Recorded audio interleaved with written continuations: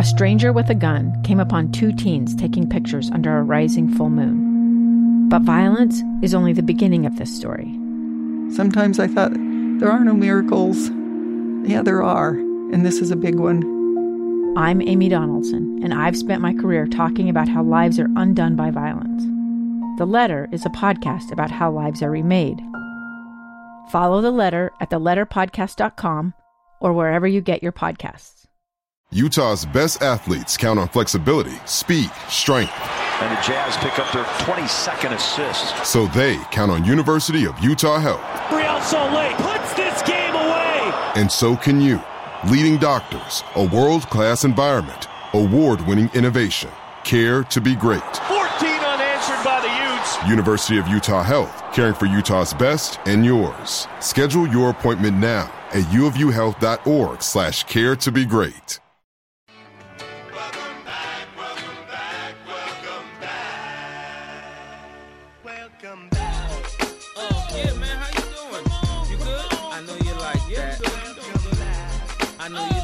Welcome into the Saturday Show, everybody. Welcome on 97.5 FM, the KSL Sports Zone. I'm Jake Hatch, and we are live on location today. We are at Mulligan's Golf and Games, just off 106 South. You guys know where it's at, down here on the south end of the valley. We're out here for the Uinta Golf annual demo days. I've got a number of vendors. I've got Callaway, I've got Stealth, I got Mizuno, I think Wilson and Pinger down there. I got Tour Edge. Uinta Golf doing it right, obviously getting a number of opportunities for golfers to come out here and try all the new equipment, see what might work for you, and see if you need to upgrade your golf game. You can stop by and pick that up. We'll have some of the reps on throughout today's show. Once again, thank you for tuning in to the Saturday Show. Hope you all are doing well. Michelle is on her way up to the University of Utah. It is the 22 Forever game coming up at noon today. There is, I believe, an alumni game taking place like right now or starting relatively shortly. She's going to join us in our next segment to preview some of that. We'll also have some of our friends from the zone that stopped by this event on as well. So it should be a fun show ahead. I got Corey back in our studios in Salt Lake City inside KSL Broadcast House producing for me today. Corey, what's up, my man? What's going on, Jake? I wish I was out there with the golf scene instead of in here in the stuffy studio. Well, see, here's the thing. I'm sitting here, obviously, broadcasting. I'm watching people swinging clubs, and it's just like, man, I wish I was not broadcasting. I was over there swinging the clubs. But, hey, I may do that after the show, so we've got to get the work done ahead of time. But how's your week been, sir? What's been the highlight? The highlight, I would say, is probably... Let me think. You just dropped that on me, the highlight of my week. My daughter scored the game-winning goal in their soccer game on Tuesday night in a 3-2 hard-fought 8-year-old girls' soccer victory. So that's probably been the highlight of my week. I guess we live through our kids, right? Oh, absolutely. Well, I just came from a flag football game for my son, so I know exactly what you're talking about. Highlight of my week, I've been Mr. Mom for the last 2 days. My wife is out on her annual girls trip with her sisters, so I haven't burned down the house, thankfully. I did have a very, very embarrassing moment, though. We can start off today's show on that, Corey.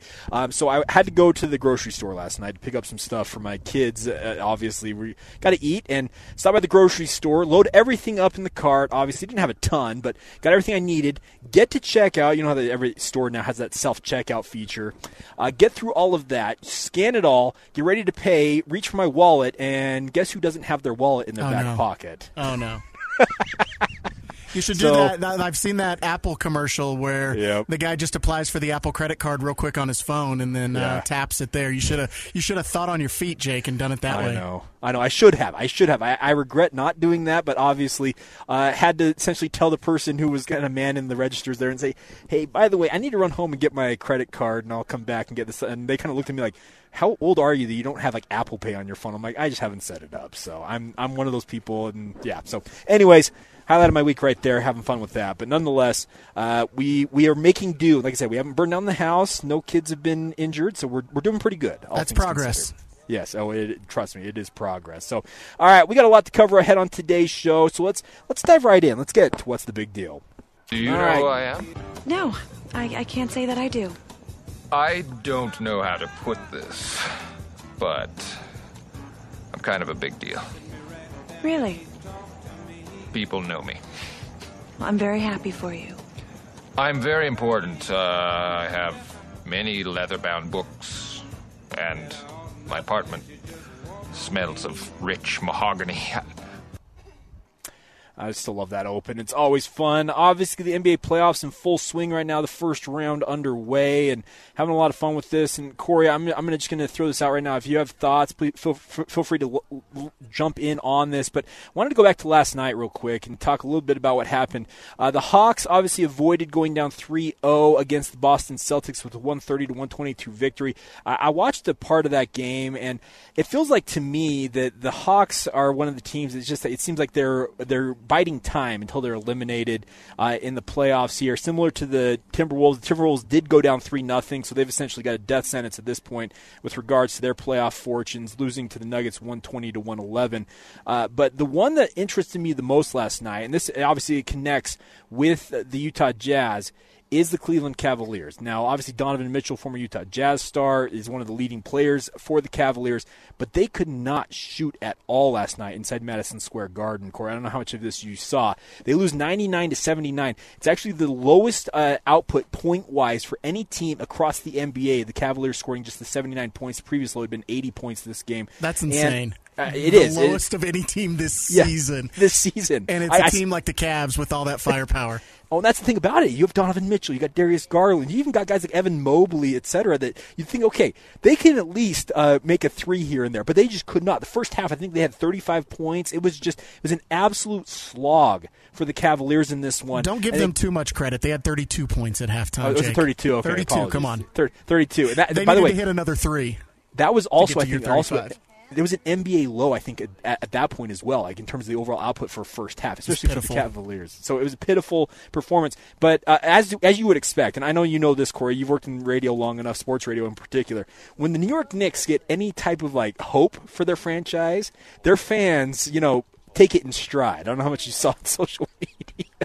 Yeah, and the Knicks will nick in this series. I mean, there's no question about it. The thing I think about with playoff basketball is I think about it like match play golf. Whenever you're playing stroke play, every stroke matters. But in match play, you could go out and have a blow-up hole, and it doesn't really matter. You could go get a triple bogey, no big deal. The guy just wins one hole against you. And that's the way it is for this game. Like, the Cavs lose this game, and it's embarrassing, and they only put up 79 points. But I fully expect them to come out in the next game and win the game because, number one, they're the better team. Number two, it's the Knicks, and the Knicks are going to end up doing what the Knicks always do. So it's not – I mean, you laugh at it and you chuckle at it, and we're like, wow, 79 points in a playoff game, what's happening to the Cavs? But ultimately, it's just like in a match play golf situation. It's just one hole. It's just one game, and you can come out, win the next game, and completely forget about what just went on in this game. Well, and that's the thing about it. You're absolutely right. And the thing about this, everybody was kind of pointing to the Cavaliers, their inability to shoot the three. They shot 7 of 33 from three, so that's 21.2%. But here's the thing. The Knicks weren't that much better, 10 of 33. They shot just 30.3% from three. I'm with you. It's like, okay, this may simply just be a one-off for the Cavaliers. If they bounce back and get back to shooting the way they've shot most of this season, especially from three, they're going to take Game 4, and then at that point, you've kind of regained your home court advantage in this matchup. And that's the interesting part about this, is to see how New York handles this, because Knicks fans want something to latch on to, and this has been a decent resurgent season for them. Obviously, they made the playoffs, that type of stuff, but I'm with you. It does feel like match play. This might be the blow-up hole that Cleveland has, and the nice part is, as you mentioned, it's kind of a one-off. You rebound from this, and all of a sudden you're sitting pretty, and life's good again, and Cleveland's moving on. The interesting part will be, I just wonder, this is just me, having watched Donovan Mitchell in the playoffs with the Utah Jazz, how is he going to respond in particular? Because he had in Game 1, he had 38 points, and they lost that game. Game 2, he becomes more of a distributor at lower points, but more assists, and they end up winning that game. This is going to be interesting to see how he continues to adapt. He took 19 shots last night, scored 22 points to lead the Cavs, despite their paltry output on offense. I'm just interested to see how he responds in particular, because Jazz fans, we all know that with the way that things ended here from him in Utah, there's obviously going to be an extra microscope on him to see how he responds in this circumstance. Well, no doubt. And I think the stakes have raised for Donovan Mitchell, too, because of what Cleveland gave up to get him. Yeah. They didn't think so at the time, But now the way this season has played out, and you've seen, how Lauri Markkanen has played, how Ochai Agbaji has developed. I mean, I think the stakes have raised for Donovan Mitchell, because I think every Cavs fan would have said, hell yeah, give us Donovan Mitchell. We'll trade this stuff away. We've got to win now. And now they're probably looking at it like, man, those guys are pretty good over in Utah, and they still got all those picks, too. So I think that the pressure's even ratcheted up a little bit on him, because Utah looks to have gotten a pretty good haul out of that trade. Well, and that's the thing about this. Obviously, all eyes here with the Utah Jazz are now kind of on the NBA draft. We're awaiting the NBA draft lottery, which is coming up in the middle part of next month. The NBA Combine will be taking place, and then the lottery takes place as part of that. And that's going to be the big question mark. Okay, where do the Jazz land in regards to the draft lottery? And then number two, obviously, with the flexibility the Jazz created for themselves. You mentioned the draft picks. They've got actually quite a bit of cap space as well projected this summer as well. How much of that cap space and how many of those draft picks are the Jazz actually going to utilize versus how much do they feel like, okay, we already have some pieces, as you mentioned, with Ochai Agbaji, Walker Kessler, Lauri Markkanen, most notably, obviously, as an all-star this past season. They've suddenly freed themselves up. And you're right. There are got to be franchises, speaking of Cleveland, probably Minnesota as well, who said, man, we gave up a lot to get, in the case of Minnesota, Rudy Gobert. And suddenly they're down 3-0 in their and they series. hate the trade. Minnesota hates the trade. They're like, why did we do that? They were all happy last summer, and now they're like, what were we thinking? But that like hindsight's 50-50. The funny thing is, I think most Timberwolves fans are happy to have Mike Conley, who came in another trade. They don't want Gobert, though. But the haul that you had to give up to get Gobert versus what you had to give up to get Conley are two very different things. Like the trade-off, or I guess the return, is completely different. You're right. The not Cavs fans, Minnesota fans, they're sitting there like, what did they do? What did we do here? Like, it's going to be interesting. There's a lot of T-Wolves fans that would trade Walker Kessler for Rudy Gobert straight up. Oh, I don't think Jazz fans would disagree with that, because he's offered. And that's the thing about this is Walker Kessler is probably, as a rookie, obviously he's going to be an all-rookie team honoree. Obviously, we're expecting that here in the relatively near future. But the more important thing, I think, for a guy like Walker Kessler is he's already, in my mind, 80-90% of what Rudy Gobert was offering at a fraction of the cost. That is the trade-off right there. You were paying Rudy Gobert, I think he was making somewhere around in the north of $40 million this year. Walker Kessler, it's like $4 million. So it's just you're getting close to the same production and even more on the offensive end from Walker Kessler, but you're playing in a fraction of the cost overall. Yeah, the Timberwolves, I mean, they've got to look at this situation, down 3-0, hopeless in this series. What a disaster of a season. And the only thing that could have been better for Jazz fans, I think, is if the Thunder could have won that game last week, and it could have kept the Timberwolves in the lottery, which would have doubled the Jazz's chances, which are slim, but at least doubled the Jazz's chances of trying to get up into one of those top picks. Trust me, everybody out there was rooting for the Thunder because you wanted that lottery pick. But as it stands, the Jazz will have the 16th pick. They're going to have one it's going to be the high 20s, I think 27 from Philadelphia as well as their own, currently sitting in the 9 slot, but the lottery's still to come on that. All right, let's look a little bit ahead to today's games. There's 4 games on the schedule, and we got the 76ers Nets starting things off at 11 a.m. That series, I can't really do much. I think Philadelphia knocks out the Nets here in in about an hour's time. They'll get going here. I think that one's over. But the interesting one here, that's the second game, is the Suns Clippers. And the reason it's got so much intrigue all of a sudden is Kawhi Leonard. Obviously, he's a 2-time champion with the San Antonio Spurs and also obviously led the Toronto Raptors to their win as well. But he is out with a sprained knee. And Corey, at this point, this is the concern. If you're a Clippers fan, how much can you actually rely on Kawhi Leonard? Because he was figuring to come back and lead them here in a run in the postseason, and then he goes out and sprains his knee, and now he's out, and we'll see when he's able to come back. Yeah, and this is the part about sports that really stinks, is when you get all-time players that can't fight the injury bug. Mm-hmm. And, they've got another one in Paul George who, fights the injury bug a lot as well. But they've put together this team that should be capable of winning a title.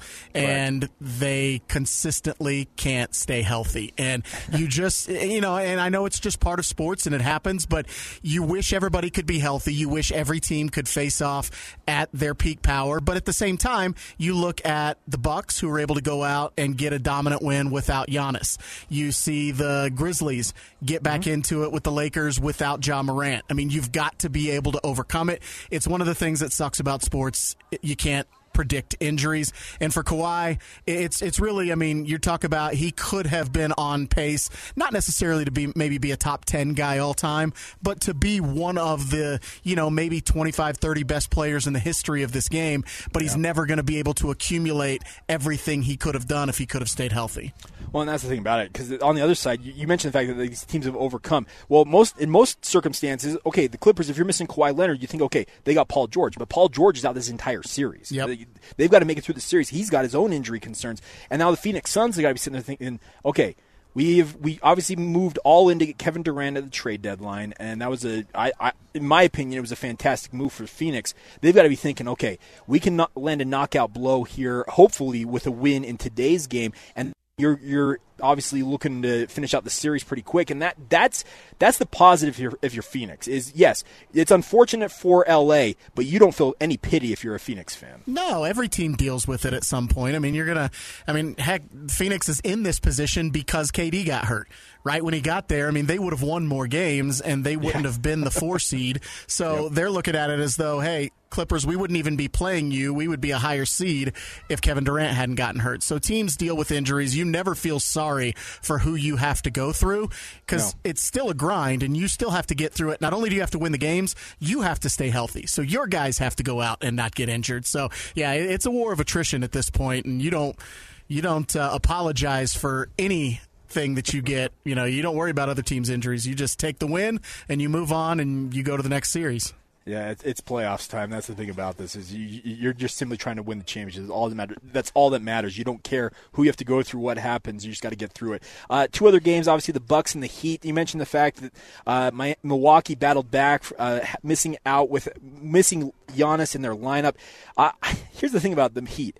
Jimmy Butler, to me, you mentioned the fact that a guy like Kawhi Leonard, who's so good individually, Jimmy Butler is capable of seemingly winning any single game, it feels like, in a way, for Miami. How much hope do you really have for Miami? Or do you think that it was an aberration and Milwaukee's going to start rolling here? Because they were my favorite to win it all at the start of the playoffs. Yeah, I mean, as long as Giannis can contribute, as long as Giannis, he doesn't necessarily have to be all-star, all-world, best player in the league, Giannis, to win this series, as long as he's able to contribute. But Jimmy Butler, he's one of my favorite guys to watch. He can just go nuclear and literally just put the team on his back, and he's got so much swagger, so much confidence, and his guys feed off of that.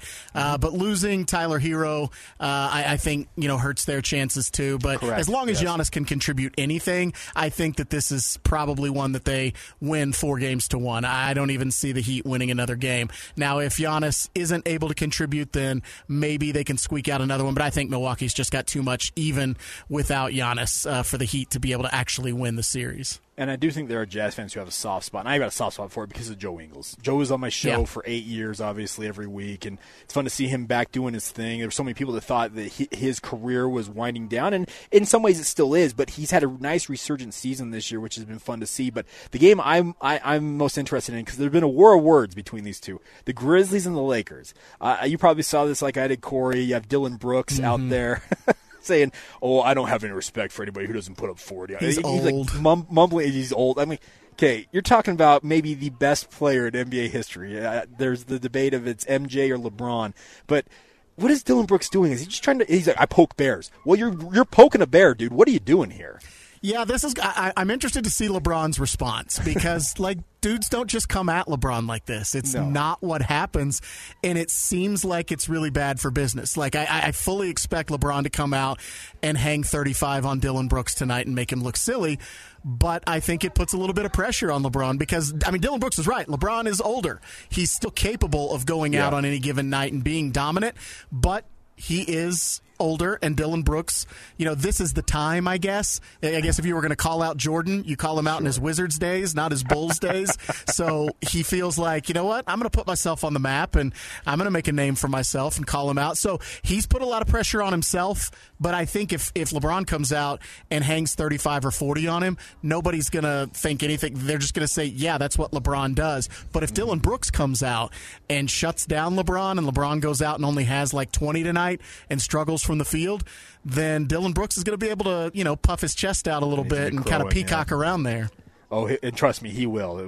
Anybody who's watched Dylan Brooks knows exactly how he will operate if they do end up getting that win. It'll be interesting to see how it all shakes out. And that's the funny thing about this is with the playoffs, you never quite know how it's ultimately going to go. You obviously have your prognostications. You're kind of projecting forward. Okay, what's this going to look like? What's this going to be? But the fun part about this is the NBA playoffs are never short on storylines and drama. This is a league. I know that Mark Stein uses this hashtag all the time, hashtag this league. And you know this as well as I do, Corey, is that with how the league operates, it thrives on the drama of it all, both war of words-wise and also on the court, and that's what we've gotten so far in the playoffs so far, and that's been a positive spin on this. Sure, and the NBA is going to go out and they're going to suspend Draymond Green, but secretly in the offices when these executives are talking, they're like, we love it. We love it because it's drawing eyes. People are interested. Yeah. People are paying attention to a series that, granted, the basketball's been great in that series, but coming into it, I think there were a lot of people that thought, okay, the Kings were a fun, plucky underdog all season, but the Warriors are going to kind of run away and hide in this series. And now I think it's kind of become the marquee series of the first round. Maybe it's Phoenix and LA just because of the big names in that, but this Warriors and Kings series has been great. And they love the Draymond stuff. Yes, they're going to go out and suspend him, and I think the suspension was warranted, but I think they absolutely love it. And the Warriors went out and got the win. That was the best thing for the league, that even without Draymond, the Warriors went out and got the win. Now he gets to come back for Game 4 and all the drama that's going to be in that series.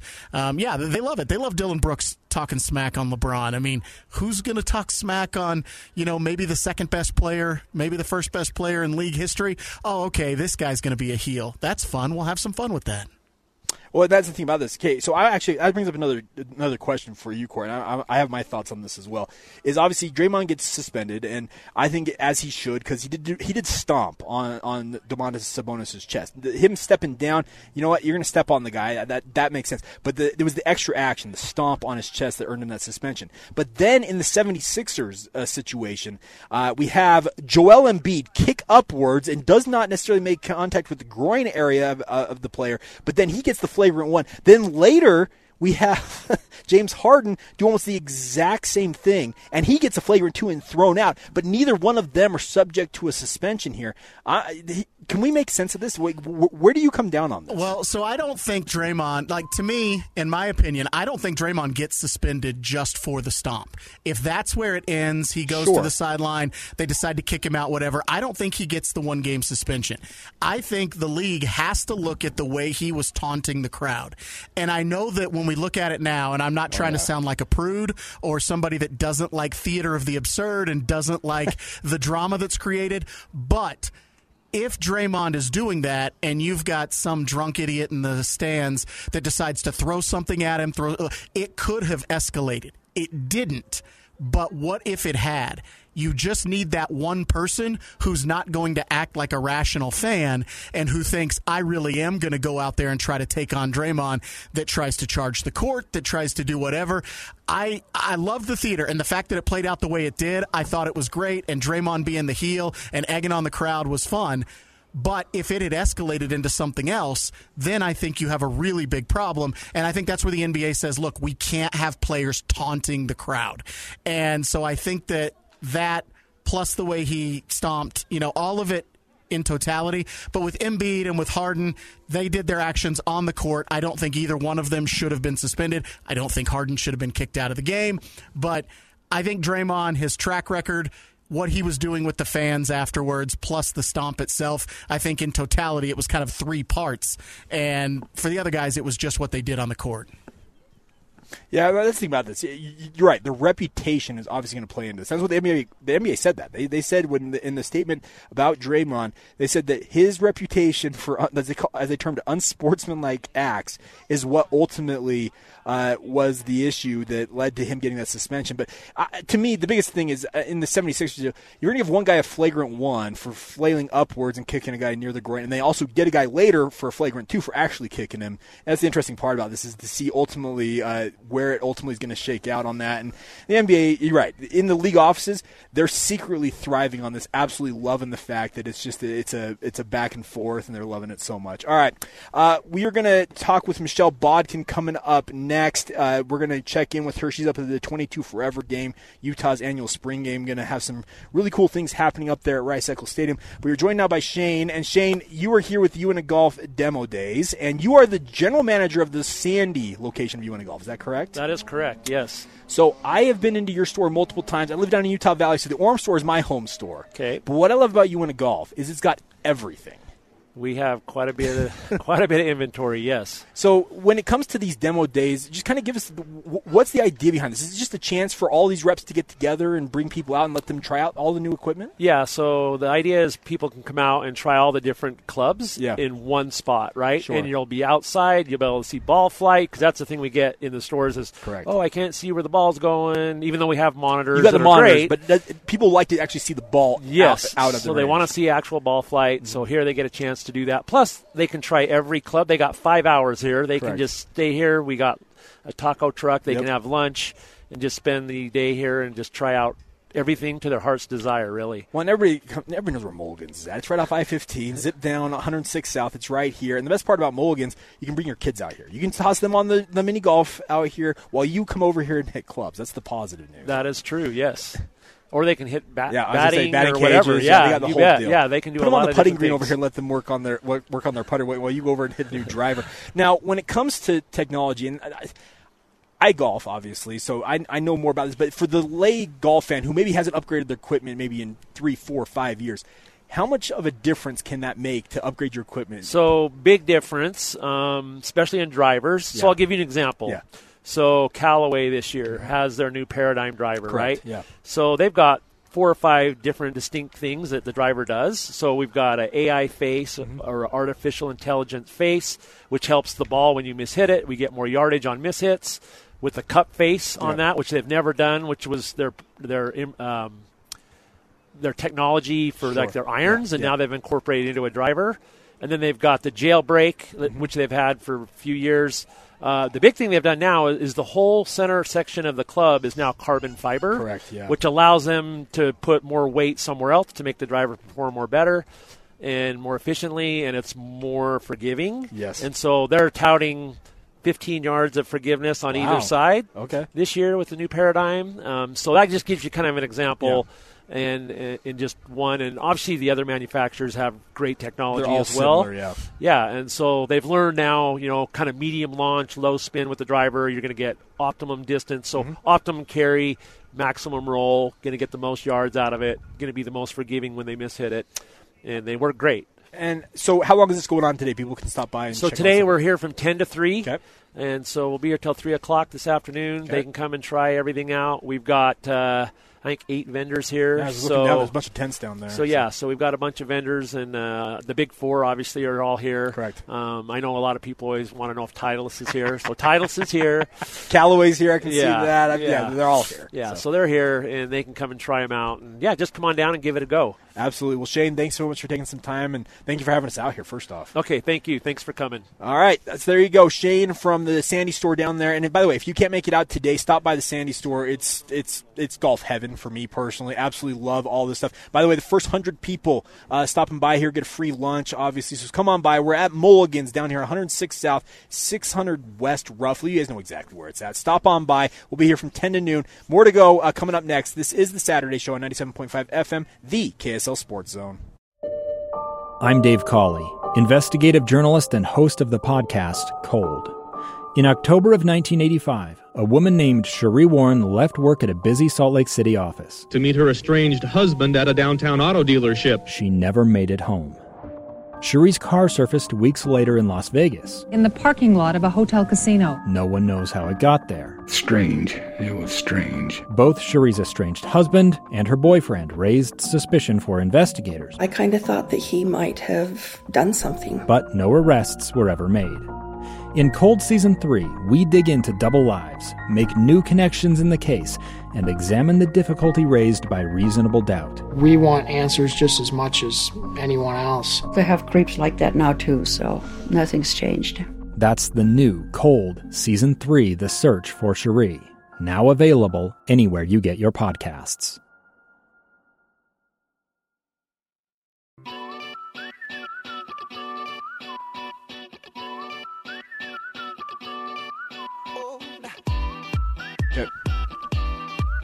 Welcome back to the Saturday Show here on the KSL Sports Zone. Hope you all are doing well on this Saturday morning. We are live at Mulligan's Golf and Games for the annual Uinta Golf Demo Days.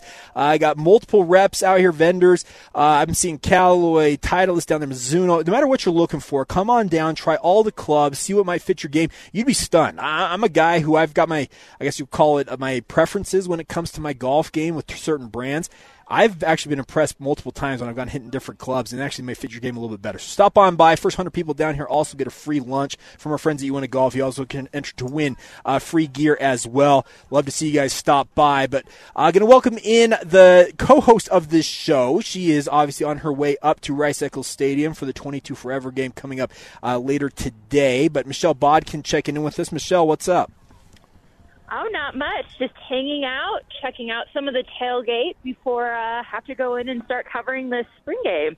All right, so tailgate scene up there at Utah is pretty legendary. What's the best thing you've had so far today? Have you been able to taste any of the offerings up there? I have not been taste testing, Okay. but I have just been going around checking out some of the crazy setups, posting them on our KSL Instagram account. Sure. Some people, are having some fun with this. They brought back the Ultimate Tailgate Challenge, and so there's prizes involved, and we'll see who ends up kind of being the top-notch tailgate from today. Well, but some fun things up here. Well, absolutely. So obviously, when it comes to the tailgate scene, are they letting them set up there in the West Lot once again? Where's this happening? Where's it going down? Yeah. So they have this all set up in the West Lot. About the first 2 rows are dedicated to tailgating from on the north side of the West Lot. Okay, got it. Well, obviously, going to be a really fun event today. And now they've rebranded this as the 22 Forever game, and obviously this is going to go to the scholarship fund honoring both Ty Jordan as well as Aaron Lowe. Can you explain a little bit what the impetus was to kind of rebrand this? And they're obviously selling tickets and opportunity to contribute to that fund, but what's kind of been the overarching theme of today's event? Yeah, so, back in 2021, when it was just Ty Jordan that everybody was celebrating, obviously that was the first year that the ticket proceeds were going towards that scholarship fund. Now we have Aaron Lowe involved as well, as everybody I think is kind of pretty familiar with that story to this point. But it just really, this is just such a tough, sad situation for this team, for this coaches, for the staff, for this community. It really rocked a lot of people. I think it's really easy to forget, but some of the guys on the team were standing right there when Correct. Lowe was killed. They saw what went down, and so there's still just a lot of healing going on, and I think that was part of the reason why we're seeing, this game get changed to the 22 Forever game is it's just another opportunity to kind of heal, to remember these kids, to remember the impact that they had on the team, and to be 22% better in whatever it is that you're trying to do. And obviously spring ball is kind of a hallmark of trying to get better, trying to get everything kind of organized and under wraps so that when it comes time for fall camp, it's pedal to the metal. So it just all kind of makes sense from that regard. Now, the Musk game, as I understand, is already underway, Michelle. How long has this thing been going on? 'Cause I remember it happening. It's been going on for years, hasn't it? I think they've had a Musk game going really. I really started coming up to the spring games as a student back in 2008, and I've been going to these things ever since, whether it's been as a fan or as media. I think they've had one ever since I can remember. So it's been a while. It's been a good long while that they've had that Musk game going. Yeah, now I haven't been to as many Utah spring games as you have, but I've been to a couple of them. The Muss game to me is actually one of the. It's kind of I will reference, if a BYU fan wants reference sake, it's kind of what the BYU's done with their alumni game. It's a fun event. It's not meant to be like super serious, but it's an opportunity for students in this case with the Muss to go out there and live their dreams in a way, playing on the RAS turf, and it's just kind of a fun thing. And I think BYU fans, the reference point is what they've done with the alumni game the last 2 years. Yeah, I mean, it's always nice to kind of have, a fun little kitschy part, I think, to your spring game. Sure. Whether it's an alumni game or a student section game or the tailgate competition, I think that's just a way that gets people kind of involved and engaged and excited, for another season of football and kind of the rest of the collegiate sports that come up. I mean, football's the big one that sets up kind of everything else for the rest of the year. So. Yeah, absolutely. Talking with Michelle Bodkin, obviously co-host of this fine program typically, but she's on her way. She's up at Rice Cycle Stadium for the 22 Forever game happening. It kicks off at noon if you want to get up to Rice Cycle Stadium and support the Utes. Now, Michelle, obviously spring ball coming to a close for Utah. Over this past week or so, what have kind of been your observations in the final lead up to this game? I think the big takeaways for me have been, it appears Brandon Rose has a pretty good hold on that number 2 position, at least for now. And I think today's going to go a long way to determining, if that really remains true, if they're good with that decision, or if they're going to carry this on into fall camp. And we probably honestly will not be told, what their plan is on that.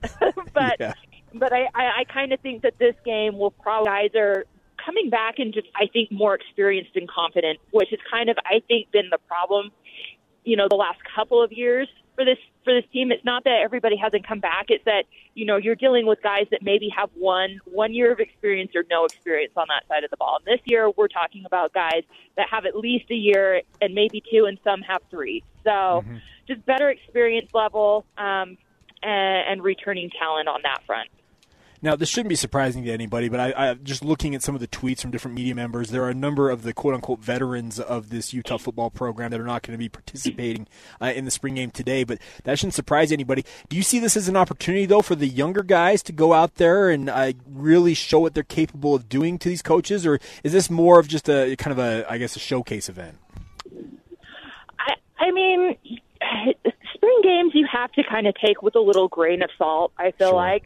But for these young guys, it never hurts to take it serious, right? I mean, coaches are watching everything you're doing. And so if you kind of show up and you're disengaged and you're not taking it serious, it's maybe not going to bode well for you come fall camp when you're trying to vie for, being part of the travel squad or being on the 2-deep on the roster and seeing some play time.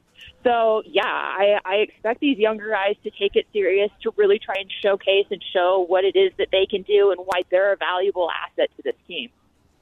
Now, you mentioned Brandon Rose, you think has essentially he's moved ahead of the competition with regards to the backup quarterback position. Part of that has been due to injury. Nate Johnson was slowed through a part of the camp, at least due to some knee issues, it sounded like. What does he need to do in particular, speaking of Nate, or maybe even a guy like Bryson Barnes, to supplant a guy like Brandon Rose in your mind? I'm trying to remember who it was. It was either Witt or Ludwig that kind of pointed out, Nate Johnson's going to have to put in some extra work because he's missed time, and that's just what it is. But Nate has proven to be, the kind of kid that will put in that extra time. And so it'll be interesting, again, to see if they decide to, shut it down after this spring and Rose is just going to be the guy that they roll with, or if they're going to kind of keep this going through fall camp. I'm going to kind of assume, because they didn't get as big of a look at Rose as they maybe would have liked to, that this probably is going to carry on through fall camp in hopes of just getting a little more taste, really making sure, that that's the direction that they want to go. But I think it's all going to come down to summer for these guys. There is no resting on your laurels. There's no being content with or accepting even, perhaps that Rose has the lead right now. It's getting up and doing the work to try and come in and compete further come fall camp. Well, and just to add to that, I'm with you. And to me, this backup quarterback battle, to me, is a little more important than most out there, Michelle. And I want to get your thought on this, is because whoever wins that job, I'm with you. I think it does go into fall camp. But whoever wins this is essentially the heir apparent to Cam Rising. And that makes this one a little more important than most, it feels like. I think that's the way that Utah should be approaching it if they're not. This is a prime opportunity to get a guy kind of established and comfortable, maybe get him some valuable game reps, throughout the season, while you still have the safety net of someone like Cam Rising. And then the hope is, right, that they get enough experience, they get enough taste, they get enough exposure to the game that they're ready to rock and roll and kind of take ownership of that spot come next year when Cam Rising isn't an option, because he's either going to be in the NFL or he's going to be doing, something coaching. Who knows what's on Cam Rising's or in Cam Rising's future, but it just won't be here at Utah anymore. Sure, and that's a good point.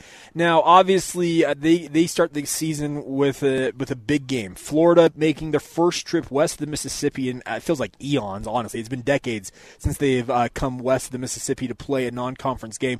Now, obviously, spring camp wrapping up here, and we will not see them back out on the field in team activities in just full until we get out there in August. But, Michelle, besides the quarterback situation, what are the biggest question or questions you're hoping to have answers to in the lead up to that game against Florida? I think the biggest question is, will Cam Rising be ready? It sounds like things are going well with his recovery and all that kind of stuff. It sounds like he's on schedule or maybe even a little ahead of schedule. Not that it means a whole lot, but he's looked good walking around at practice. So, So I think that is question number one, is will he really truly be ready to go by Florida, or are we going to be looking at whoever ends up winning that backup job? Other things, who actually ends up winning that backup job? Is it going to be Brandon Rose, like it kind of looks like right now? Will Bryson Barnes pull ahead? Will Nate Johnson, make the move over summer? That's a question I think is interesting. Another question I think, that's going to be interesting to follow and watch, it's the one area of concern that the coaches seem to have brought up several times throughout spring, is the wide receiver depth.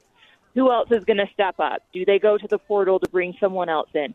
How big of a difference is that going to make, and how much are they planning on using the wide receiver this year if it ends up, with them talking about the fact that it is a concern for them? Defensively, I'm not sure I have a lot of questions, to be honest. It sounds like they've kind of filled out pretty well, but I think most of the questions, for me at least, are on the offensive side of the ball, which is kind of funny because they do have a lot of returning talent too. Now, Michelle, they announced yesterday the Crimson Collective is officially the endorsed collective of the University of Utah to help out in the NIL space. How important was this for Utah to get this off the ground? Oh, it's huge. It really kind of is. It sounds so dramatic, but it's an arms race. This I think Whittingham was quite correct when he said, last October, essentially the top 25 will mirror who has the top 25 in NIL. And so it's one of those things, at least for the here and now as we understand NIL, shape up or ship out. And some schools were a little behind the curve, and a lot of that I think is reflective of, who was honestly doing NIL before NIL was legal. A lot of the teams I think that have gone up and running really quickly, they were already doing this and had kind of a system in place. And so it was more about just flipping the switch and being like, okay, we don't have to do this in a seedy alleyway anymore. We can actually do this out in the open. Some of these other schools, Utah's, BYU's, that are a little bit smaller and maybe don't quite have that alumni system to kind of funnel money around, have to sit and think about how are we going to do this? What is this going to look like for us? How do we get people on board with, putting money towards these student athletes? And so I think with the Crimson Collective, they did a really good job about thinking about and taking into consideration what Utah athletics and their culture has been over the last 30-ish years. And it's been very family-oriented, and it's been very community-based. And so having that element of community service involved with it, I think is huge. And I think it's going to get fans involved. And I think, it sets the tone for kids that end up choosing to come here. We have the money and we have the resources, to help pad your college experience here, but you have to earn it. This is not freebies. This is not, a bag man handing you a bag of cash and expecting you not to do anything. Yeah. Like you're going to have to work for this, and you're going to have to build your brand, and there's some expectations with it. So I like it, and I think it's also huge too. They got guys on board, Eric Weddle, Stevenson Sylvester. They're both very much on the record of not being for NIL. And so to have guys like that sitting on your board, I think means that you're on the right track. Sure, I'd agree with that. Well, Michelle, enjoy the 22 Forever game. Looking forward to seeing all your reports out of that. And, of course, we'll see you back here next week on the Saturday show, all right? All right, yeah, looking forward to it, Jake. Okay, there you go. Michelle Bodkin, big thank you to her. If you have not had an opportunity to get to Rice Cycle Stadium, support the Utes, their annual spring game, now the 22 Forever game. Some fun, fan-friendly activities going on, and so get up there if you guys don't have any plans later on this afternoon.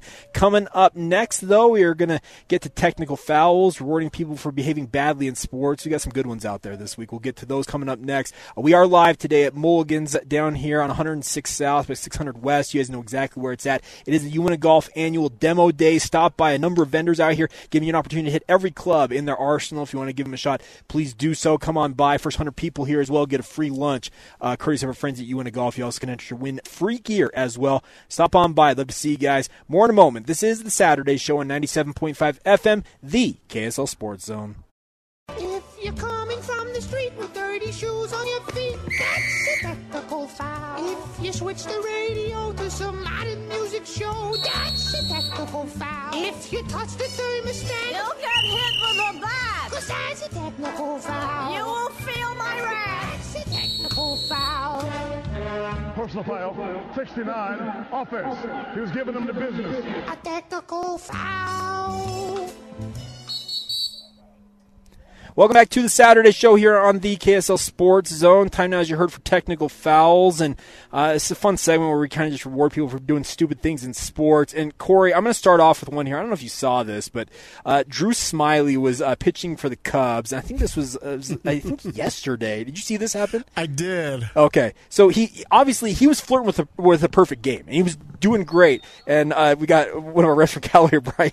You can see this, Brian. Wow. So Drew Smiley comes off the mound trying to get the ball to get it over to first base. Well, Jan Gomes, the catcher, didn't realize he didn't get called off, so they just collided and ended up giving up the wow. That's the way to lose your perfect game bid right there, to have your catcher just kind of bowl you over. He tried to launch himself over, and he just didn't quite have the vertical to get there. Exactly, and most catchers don't, but it's just pretty funny. He's like, oh, shoot, we got a problem here. But that one made me chuckle. What do you got this week, dude? My technical foul, it's not the athletes on the field. It's the former athletes in the sports media. I don't know if you paid attention to this.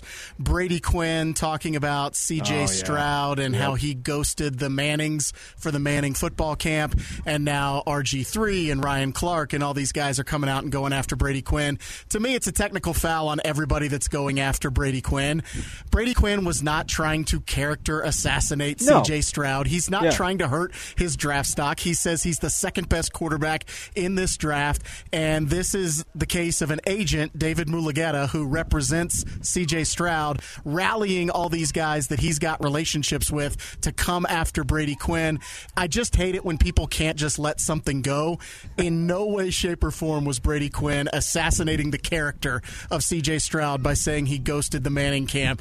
No big deal. Guess what? These teams, they have millions and millions of dollars invested in evaluating these prospects. Something Brady Quinn says about a Manning passing camp isn't going to affect what they think about C.J. Stroud. See, and I'm with you on that. That's the thing about this. And we're gonna hear about the S2 test coming up in our interview in the next segment. It's a cognition test, and C.J. Stroud performed horribly on that test. And according to the makers of this test, if you perform as bad as he did on that test, you're actually more likely to be the biggest bust of all these quarterbacks. It'd be interesting to see how he handles this, because I'm with you. He wasn't trying to completely get him have him go undrafted. He's just simply saying, Bryce Young's the number one quarterback for me, and these are the reasons why. And he was asked the question. Sure, yeah, absolutely. Is there a reason why in some people's minds C.J. Stroud is sliding? So he literally had to try to think of things that somebody might think was a negative, and then goes on to say, I don't think it's a big deal, and I think he's the second best quarterback in this class. So, whatever. Yeah, also technical foul on the 5 NFL players, by the way. First-round pick, Jameson Williams among them. 5 players league-wide by the NFL suspended for violating the NFL's gambling policy after an investigation by the league. Lions wide receiver Quintez Cephas and safety C.J. Moore have been suspended indefinitely. That's at least a year before they can get reinstated by the NFL. They have both been released by the Lions after being suspended. It's a bad look for a first-round pick, especially for Jameson Williams, who was supposed to be a guy that the Lions were relying on this year. I think he got 6 games. This to me, and Corey, I'll get your thought on this. The NFL saying, well, don't gamble, but we're going to take the millions and millions and millions of dollars that all these gambling companies want to pour into our league. But, hey, you players, don't you dare do this. Well, and it makes no sense to me that Jameson Williams, he was betting on college football, but he did it from the facility. From the facility, got him the suspension. Who cares? Yeah, I'm with They're you on that. Adults. Yeah. It's legal. You're taking all this gambling money as a league. If he's not betting on the NFL, there shouldn't be a problem. Yeah, you'd think so. I don't know. It seems like do as I say, but not as I do in a way with the NFL with this. But if you're going to bet on NFL games, I understand if you're betting on your own league's games, and especially your own games, okay, that's a different. But to be betting on college football from the team facility, that doesn't make sense to me, but whatever. So best of luck to those 5 players as they move forward with their careers no matter what happens. All right, we are down here at Mulligan Golf and Games at the annual Uinta Golf Demo Days. We got Brian here from Callaway. And Brian, I got to admit, I played with a Callaway Big Bertha years and years and years ago and loved the club. I ended up actually breaking the head. Like, I hit it so much. So there's a new Big Bertha out here. Yeah. So what's the big difference with the new Big Bertha? What have they done to rebrand it, bring it back? Yeah. So a couple things. Our flagship product this year is really the Paradigm driver. We're talking about that in just a second. Yeah. Yeah. The Big Bertha 23 is really a slicer's dream. Got it. Okay. This is a forward CG driver. It's me. Low spin. It's super forgiving, but you're still going to get a very low spin driver, which is the key to hitting the ball straight. Obviously, spin is not directional, so we want to keep that ball going as straight as we can. So it's a perfect driver for that guy that hits the slice, hits the fade, that's really trying to hit that ball much, much straighter. So now, anybody who reads Golf Digest, any of these golf magazines, hears ads they hear about the Paradigm. Mm-hmm. Obviously, and we were talking off the air, it's a full set. You can go irons, you can go hybrid, you can go with the driver. Obviously, the driver's the big one. What sets the Paradigm apart? What really sets it apart, if we start with the drivers, our 360 carbon fiber chassis, which allows us to really move weight where we need it. And you hear us talking about AI all the time. We're kind of the leaders in that forefront of the AI supercomputers, and really low spin, super forgiving. We were able to achieve that last year with the Rogue, and then really step it up again with the Paradigm. If you look at the tour and what's going on in the tour and the players that we've got out there winning with Paradigm, it's just a really, really good product. Now, I've got a friend who swears by his Rogue. It's his favorite club in the entire world. What would your pitch to him be to upgrade from the Rogue to the Paradigm? Yeah, so, obviously it's only a year ago. Rogue's a phenomenal product. And it is. He, trust me, he pummels the ball with his Rogue. Yeah, so the biggest thing that we were able to gain with this particular driver through the 360 chassis is we were able to get a little more ball speed than we got out of the Rogue. So I think that's where you're going to see it, so more distance. If we go back through time, we've been hearing that every year, so we should all be hitting the ball like 600 yards by now. But that being said, a little more ball speed, and then actually 15% tighter shot dispersion than Rogue. So as forgiving as Rogue was, it's tighter. I've had an opportunity to fit people already this year where we saw some gains from Rogue to Paradigm. And obviously if there's gains, guys are junkies, so they're willing to pay. They're willing to buy a new driver if we can prove it's better. Well, you're right about that. Yeah. Trust me. I have my dad. I love him to death, but he is like the annual. Okay, what's better for me? And he'll upgrade on an annual basis if you can prove it to him. That's the absolutely. Biggest thing. Yeah. All right, so you guys are out here as part of the Uinta Golf thing. Mm-hmm. You got all your clubs available. Everybody can hit them as much as they want, right? Correct. Yep. So, and you guys are do you guys offer fittings as well, I'm assuming? Yeah, okay. We do fittings really across the whole state of Utah. Okay. We're different golf courses at different times. Sure. We do these 5 to 7 days a week. We're scheduled fittings. You can check with your local golf course that you play the most, and you maybe on that email list, and that's how people sign up. And obviously, any retailer, we're here for Uinta Golf as well, and that's where you can go in and get fit and make sure you got the right clubs from us. Well, that's the thing. Anybody who plays in a men's league, we all get these emails. I've been in a men's league. Trust me, I get it. Like, hey, we've got such and such company coming out this day, and so stop on by. But love to see you guys stop out here. Have you had the tacos yet? Not yet. I heard they're phenomenal. Okay, I got to try them myself. Yeah, I'm going to get over there soon. Okay. Well, Brian, stop on by. We got a bunch of vendors down here. We'll continue to talk about that throughout the rest of today's show. But thanks for stopping by. Yeah, thank you so much. All right, so there you go, Brian from Callaway. A number of other vendors here as well. Stop on by, get some free gear, get some free lunch as well. We'll be here until noon. This is the Saturday show right here on 97.5 FM, the KSL Sports Zone.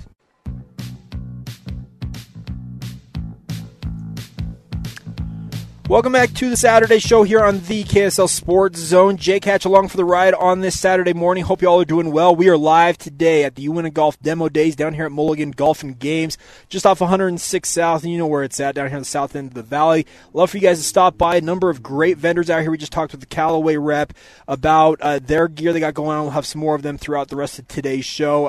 Have some conversations about what kind of gear you can try. The best part is you can come out and hit every club they've got. They got all their drivers, the fairway woods, hybrids, irons, all of it. You can check it all out, hit as many of them as you want, see what might fit your game best. And first 100 people are getting free food as well, courtesy of Uinta Golf. You also can enter to win free gear from our friends at Uinta Golf as well. Always appreciate their being a sponsor of the station, and obviously this really, really cool event. All right, obviously the NFL Draft is under a week away.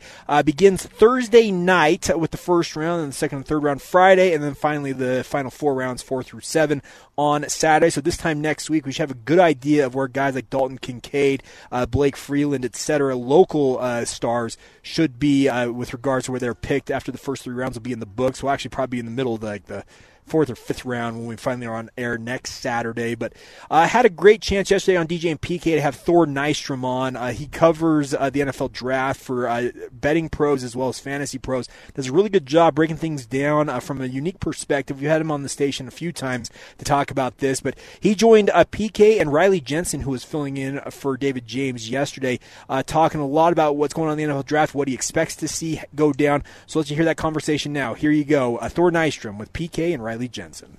One of the things, there's a lot of stuff quarterbacks always have the run. I wanted to hit you up for a local angle first. Dalton Kincaid, what a story. Just barely plays football in high school in Vegas, senior year. A lot of recruiting is already done by that point. Goes to University of San Diego. We know the story here. Comes on to Utah, and then this past season, man, just really blows up. What do you put the odds on him going in the first round? Because there's been some talk of that, which would be incredible.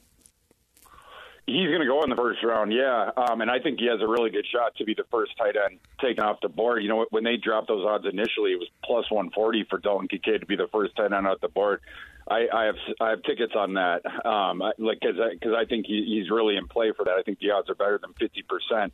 The trump card that he has, it's the thing that he has over Michael Mayer, his competition for that. It's the receiving element, but specifically being able to go down the field and get it. And he also creates separation in the intermediate area.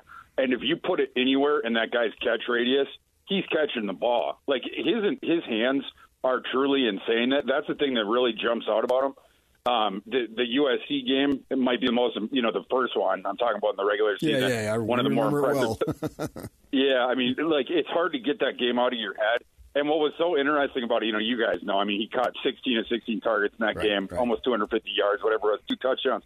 What was so interesting was you go to the Pac-12 title game then, Dalton Kincaid playing through a back fracture, clearly labored, but USC had gotten so spooked by him from the game before. They're still throwing multiple guys at him in coverage, and as you guys know, that opened up all the spacing for the Utes, his teammates of his, and helped him beat USC again. Because of that trump card of his receiving ability, I do believe that, like I said, he's in play to be tight end one. When you are evaluating different players, how if it's for example, if it's a group of 5 player, is performing well on that level any different than performing well against P5 competition? Do you have to go look at them perform against P5s, or is that level good enough that you don't have to painstakingly look too much at who they're competing against. Yeah, I mean, you're definitely looking for proof of concept that they can beat like analogous competition, you know, that they're going to be facing at the next level. Jim Nagy, the Senior Bowl director, talks about this, about the importance of bringing those, you know, guys, FC, you know, whether it's at G5 or even going lower FCS, or, you know, in the past they've even taken the D2 or D3 guys, about how we want to see good on good. And some of those guys, they had less opportunities to play good. A kid in this class that I think about with this, it's Tucker Kraft from South Dakota State, the FCS school. His tape is interesting because he is so athletically gifted that he's just dusting these FCS guys, and he's wide open on a lot of the times when he catches the ball. Because of his athleticism, yes, but you know that that's not going to be the same case at the NFL level. He's going to have to learn how to run his routes with a little bit more nuance and different stuff like that. He ain't just going to be able to win with the athletic explosion. But, yeah, I mean, that's why you like to see those kids go to some of those different things, or you investigate their tape a little bit more against the higher-level competition.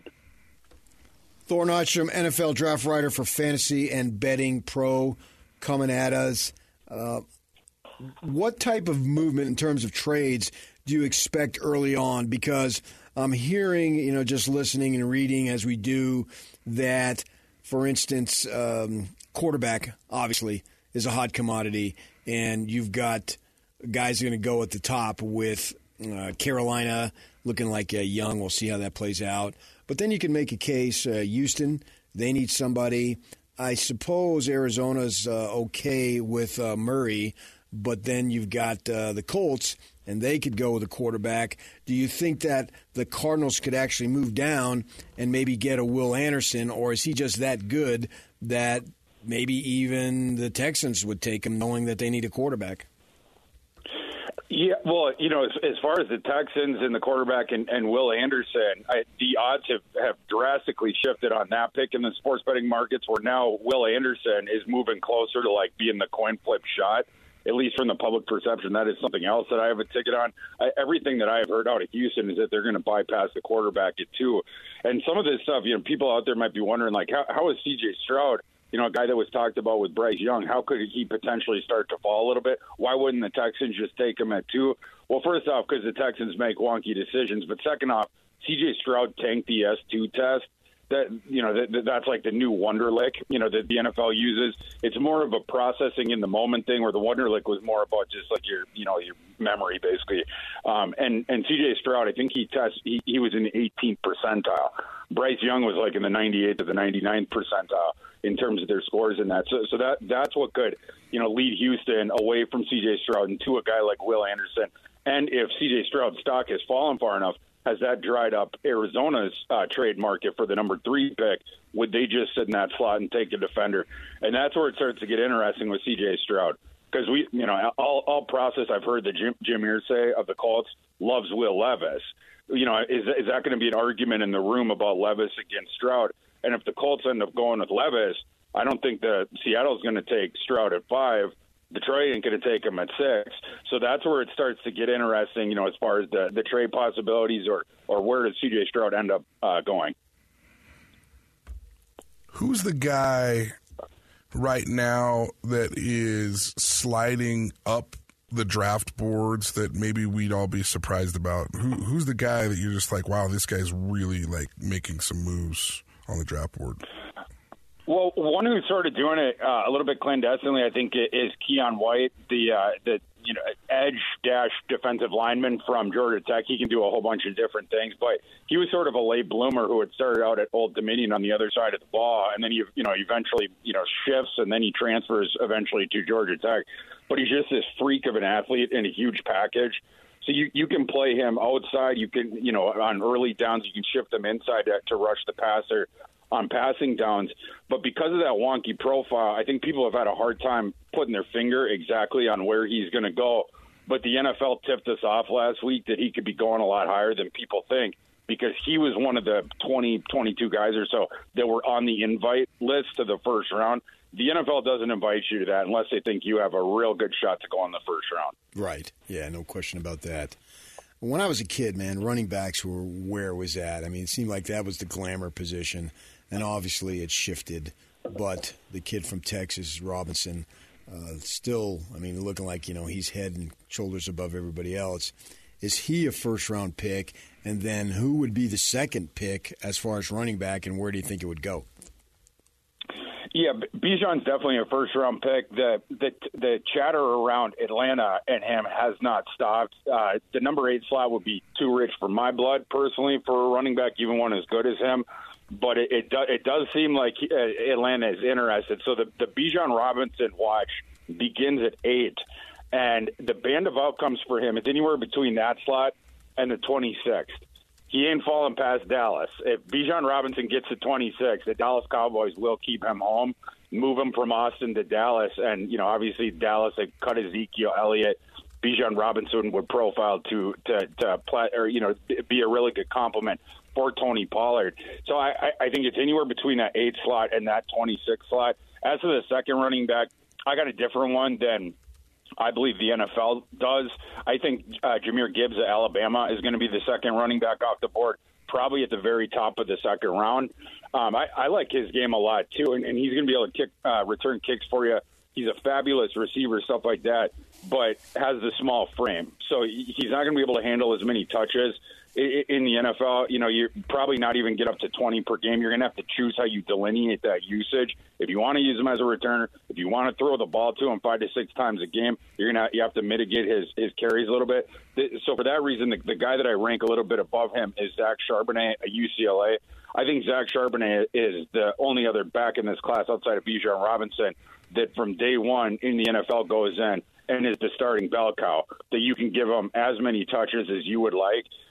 Zach Charbonnet is very underrated. He started his career at Michigan, was a ballyhooed recruit, got on the field immediately at Michigan, and he played well. Then the COVID season was a little bit wonky for him. He ends up transferring to UCLA. The past 2 seasons, he was absolutely awesome.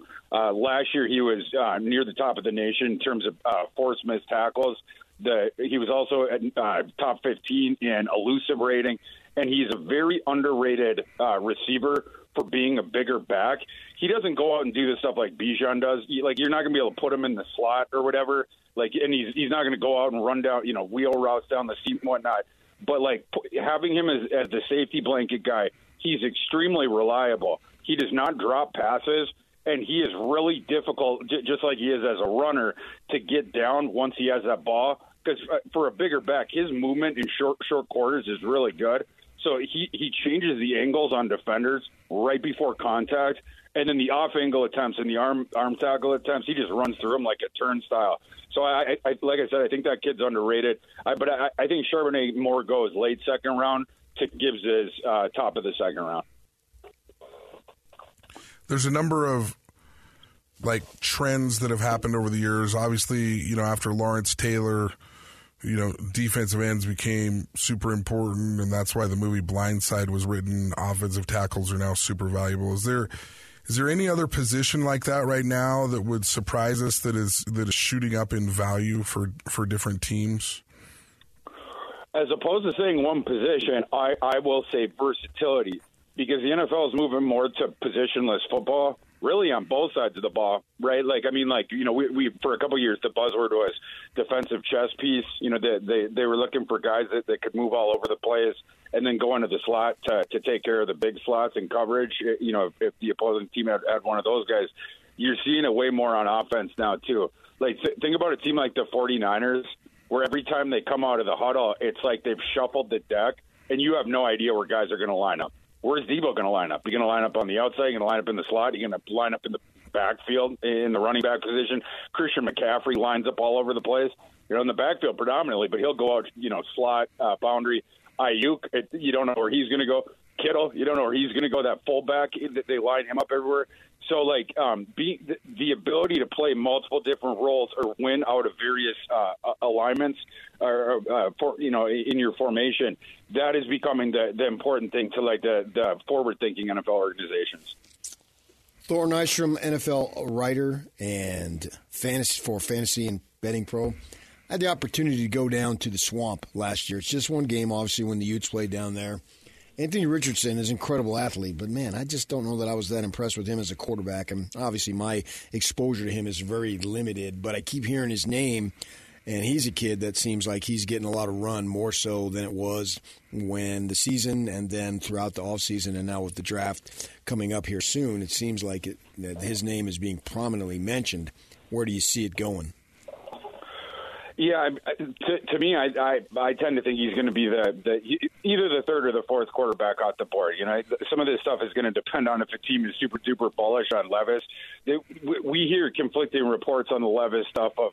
There's these couple of teams that potentially like him a lot. We heard that Houston might like him more than other folks too. I mentioned the Colts, but that's going to inform that. But for me, Anthony Richardson is a clear step and maybe 2 steps above Will Levis. And I know that the Raiders like Anthony Richardson a lot. So if Anthony Richardson were to get down to 7, I think that's where it ends for him. But as far as that Utah-Florida game, I remember that game. I was watching it live. Anthony Richardson made some plays in that game that I don't know that any other quarterback on planet Earth could make. And I'm specifically thinking about that 2-point conversion play. I still haven't been able to get that thing out of my head where the Utes had the 2 free rushers on him on a play concept that was designed to roll him right into it. Like any other quarterback is just dead to rights there. Somehow gets away from the 2 guys. You did that crazy, like I'm Neo in the Matrix, like jumping up in the air, pirouetting with the pump fake, and then running around the other kid. And then you had the receiver in the wide open in the back of the end zone. That didn't win the game for Florida, but it more or less did, because you could tell that the spirit had just been stolen, like the soul had just been stolen from the Utah defense after that. What could you do? So those are the kind of things, of course, that you're thinking about when you're projecting him to the next level.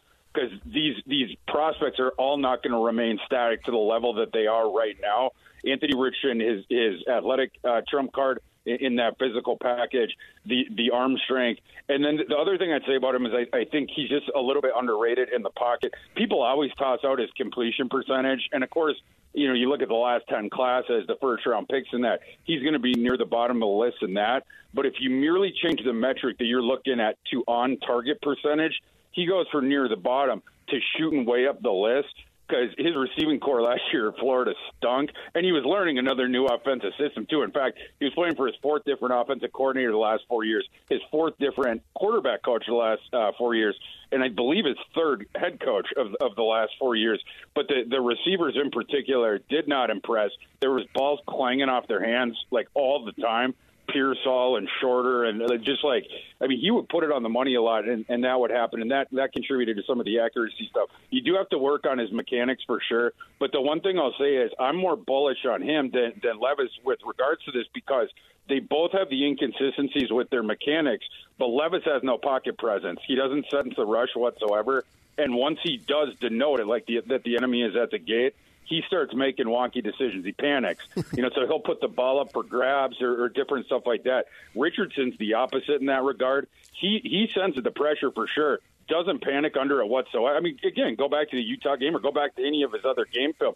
He will allow those free rushers to get within mere strides of him, while he's still looking down the gun barrel downfield, because Anthony Richardson knows that at any moment he can spring in either direction and then accelerate out of sticky situations. And so these rushers have learned, like, man, we got to approach this guy with extreme caution. It's like a zookeeper approaching like a lion that has gotten out of the cage at the zoo.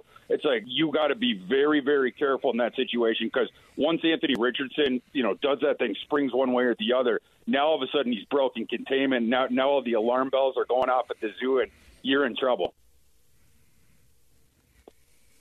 Also want to hit you up on Jaren Hall, see what you think, where he's going to go. Is he going to get drafted? Obviously, we can't hold you to it exactly, but maybe what round? I do think he'll get drafted, yeah. I mentioned the S2 test earlier. Results came out. Our friend Bob McGinn, who does a really good job of putting out info that maybe some would prefer that he didn't, but today, or maybe it was today or yesterday, he put out on his thing the S2 percentiles of a bunch of quarterbacks. We got confirmation of that C.J. Stroud had scored very low, but we also seen that Jaren Hall scored very high. I forgot if he was 92nd, 93rd percentile, something like that. But the NFL for quarterbacks, that is something that they absolutely pay attention to. And that was good to see for Hall, because Last year you were hoping to get a jump in his game, and you didn't really get it. And then he goes to the Senior Bowl. I was down there in Mobile. He did not impress at the Senior Bowl. It just was not a good week for him. And interestingly enough, I flew out on the Friday. Jaron Hall sat in the seat behind me on the airplane. We flew to Dallas first. I don't know if he flew back to Utah after that or whatever. But, yeah, he left before the game was played that week. But, the opportunity then to do that test where maybe that salvages some of the dropping stock, I think between that and between some of the physical tools that you've seen, that's the one thing that impresses about him. He has a good arm for his frame. He's athletic. And he has a guy that played the multi-sports in his background with the baseball, stuff like that. He gets the ball out at different arm angles, like some of those different guys that you've seen be the multi-sport guys in the past. That's a trait that translates to the NFL if you have the other stuff to go along with it, because you're going to be in tighter quarters, as far as the pass rush, whatnot. The ability to maneuver the ball out of there. But there's still a ton of inconsistencies with his game. I just think between the physical tool set, sort of the ball play on that end of it, and then the proof of concept of how he processes information that he showed quantifiably with the S2 thing, that's going to cause a team on day 3 to throw the dart on him and then put him behind a guy as their sort of developmental pet project. There you go. Thor Nystrom with the betting and fantasy pros covering the NFL draft. Interesting to hear him talk about Jaron Hall there at the end, but you heard him say that he's a guy that NFL teams will be high on simply due to the fact he's got that cognition test, such a high score on it. But he was really, really high on Dalton Kincaid, obviously, and as everybody should be. Dalton Kincaid's going to be a first-round draft pick. He's a very, very good football player, and we'll be tracking all that throughout the upcoming week, getting ready for the NFL draft. We are joined now by Steve from Wilson Golf here down here at UNA Golf Demo Days. And Steve, you mentioned this right as we were talking. Wilson is a brand that people know Wilson as the brand itself. Right. It's a huge sporting goods conglomerate. It's got a million different things. Wilson Golf, though, is kind of having a little bit of a resurgence here. Can you explain what happened with all this? Yeah, that's fair. Wilson does dominate. They're number one in racket, basketball, football, right? Yeah, absolutely. Golf. I mean, anyone that's my age or near me knows Wilson Golf. Sure. I mean, they were a powerhouse, and yeah, let's just say Wilson took their eye off the ball as far as golf's concerned for a number of years. They have new ownership now. Their big focus on golf. And that's what got me. I mean, I spent the last 15 years of my career with Strixon. And all right. Wilson gave me a call and told me about their plans for the future, and it's bright. We just launched a new line called Dynapower. Okay.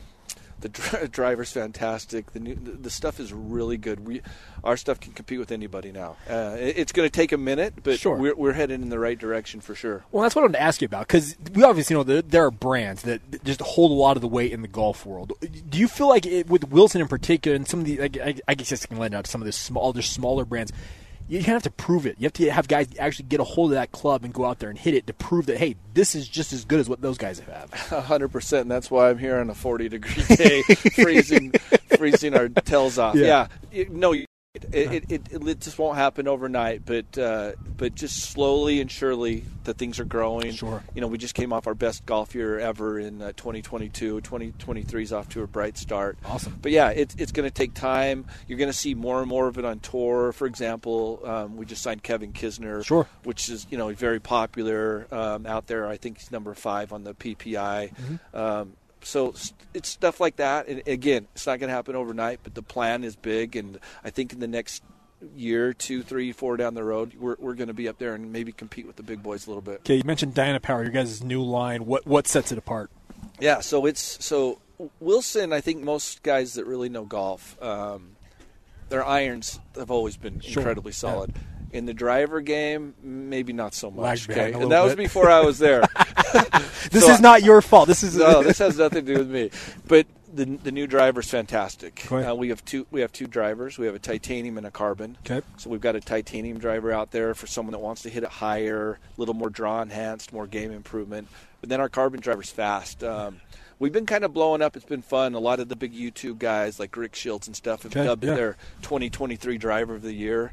which is awesome. Yeah, so absolutely, yeah, getting that kind of rep. Yeah, we've been getting some really good publicity. The driver performs. There's no doubt about it. So we're off and running. It's been fun. And everybody can come out and hit both drivers today. I'm assuming. Yeah, we're here with Uinta Golf and with a bunch of other manufacturers too. But from 10 to 3 today, and I did say it was cold, but it's warming up a little bit. Yeah, we just need the sun to come out. That's all. That would be nice. If the sun came out, it would definitely be actually a really, really nice day. But nonetheless, so Wilson Golf, you guys are just down the way here.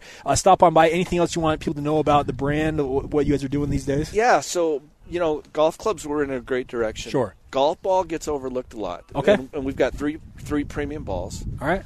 The Duo, and I've got some samples. Next few guys come down and say you hear it, I got some samples for you. But we've got a ball for everybody. The Duo is a great all-around ball. Okay. Guy looking for a little bit more distance, it's long and soft. Sure. All the way up to our tour ball. So come see me and mention the 1280 and Jake, and we'll get some balls for you. I didn't even know that Wilson had a ball. I'm not going to lie. So well, I need to get my brand awareness up a little bit. Obviously. Well, Steve, thanks for stopping by, and Jake, we'll send people your way. All right. Okay. Have a great day. All right. Coming up next, we'll get to 5 minutes stuff. Talk about some of the other stuff going on in the sports world. This is the Saturday Show right here on 97.5 FM, the KSL Sports Zone.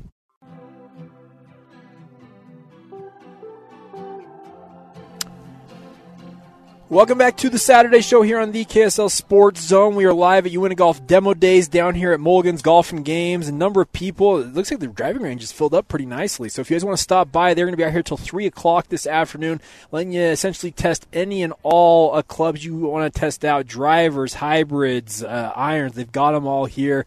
8 different manufacturers out here. We've talked with Callaway. We talked with Wilson just barely. We'll have some more of them on before we wrap up today's show. But a couple of things we need to hit on before we move along. We call this 5 minutes of here on the show. Talk about some of the other topics in sports we have not had a chance to discuss yet. And Corey, I know you've got a keen interest in this one in particular because you do have season tickets. Real Salt Lake back in action tonight, taking on the San Jose Earthquakes. A little bit of a gut punch loss last week down there in Dallas. Yeah, it's just been tough all around. I mean, there was the highlight a couple weeks ago when they scored the 3 goals within about a 6-minute stretch there.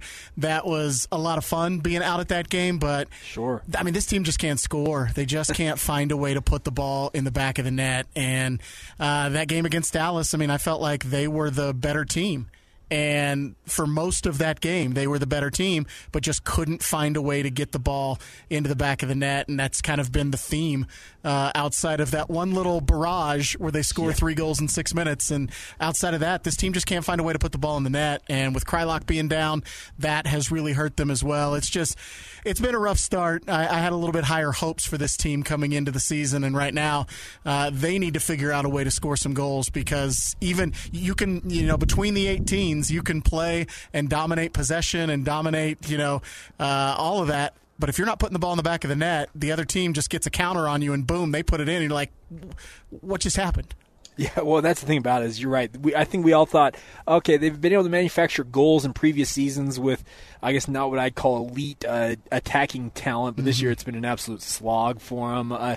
San Jose will be an interesting matchup tonight. The weather should be cool. I don't believe the forecast has much rain in the forecast. If it does, it obviously could change a few things. But, yeah, you're right. The biggest thing for RSL, you got to score goals. You got to find a way to manufacture them. 2 years ago, Damir Krylock had his breakout season, obviously with the 16 goals, 9 assists that he had. But then he's lost for the entirety of last year, and they found a way to score goals then. But so far this year, you're right. It's been frankly terrible just watching them in the attack because it just seems like you're right. The Dallas game, they were in many respects the better team, but when you get in front of goal, you've got to convert those chances. Yeah, and that's the thing is like people, if you don't follow soccer much or haven't paid that much attention to RSL at this point, you would say, oh, okay, that's great analysis. They need to find a way to score more goals. But they have had like prime opportunities, times where they get ahead on the ball and head it right to the keeper. I mean, it's just there are certain times where you look at it and you say it's harder to miss a goal there than it is to score a goal. Correct. And they've found ways to miss on those goal opportunities. So it's not just because they're creating good chances. It's one thing to say a team needs to score more goals. If they're not creating good chances, then you're like, hey, they need to figure out a way to create chances before they even worry about getting it in the back of the net. This team's creating a lot of good chances. They're not finishing, and that's one of the most frustrating things, I think, for Pablo Mastroeni and for all these guys is that they're getting the opportunities. It's that you don't get a lot of really great goal-scoring opportunities in a soccer game, and they get too many that they don't cash in on, and that's the most frustrating part. Well, you're right. It's absolutely, because they are generating the chances. There's no doubt about that. But you've got to cash in. There's no doubt. And we'll see what they can do tonight. Obviously, they got 2 straight home matches here. In terms of MLS action, they will at midweek be actually headed to Las Vegas. They're going to take on the Las Vegas Lights in the U.S. Open Cup competition.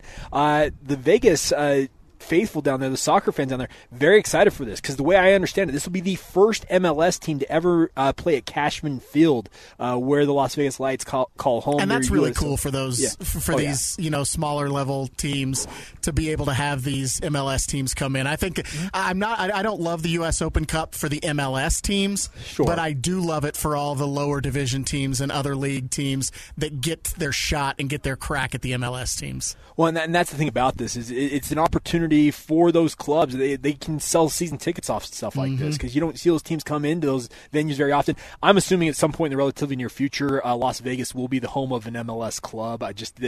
Everything else is going to Vegas these days. We'll talk about the A's here in a minute with the baseball side of things. It just seems like there's going to be an MLS club there, but for the time being, Las Vegas Lights, that's the highest level they've got right now, which is USL. It's tier 2 or tier 3 depending on how you look at it in the U.S. Soccer hierarchy. But for an MLS team, a top division side to go down there is a big deal for a club like Las Vegas. And that'll be Wednesday night, 8 o'clock. It'll be a late night for RSL. They look to advance in the U.S. Open Cup. Obviously, going down to Las Vegas gives home turf advantage to the Lights. All right, let's talk about the baseball side of things, Corey. And I know you're a guy from the Midwest. You did sports radio out there.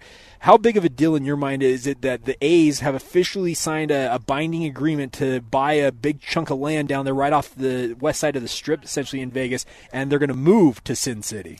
Well, I think it's big in the sense that this is something that's been talked about for years and years and years, and finally it's done. I mean, it would appear that at this point it's going to happen. I can't imagine any Hail Mary or anything happening that would keep them in Oakland. So it's big in the sense that Major League Baseball has plans, it seems like, to expand, but they're not going to expand until Oakland and Tampa figure out their situations. So now you've got one of those two teams down. Oakland's going to be in Vegas. I think it's great for Salt Lake because, Vegas is another one of those markets that you're like, okay, Vegas and Salt Lake, which one would get a team first? Well, now Vegas is going to have their team. So if they do look to expand out west, it's okay. Is it Salt Lake? Is it Portland? I think this was really good news for people who want Major League Baseball in Salt Lake.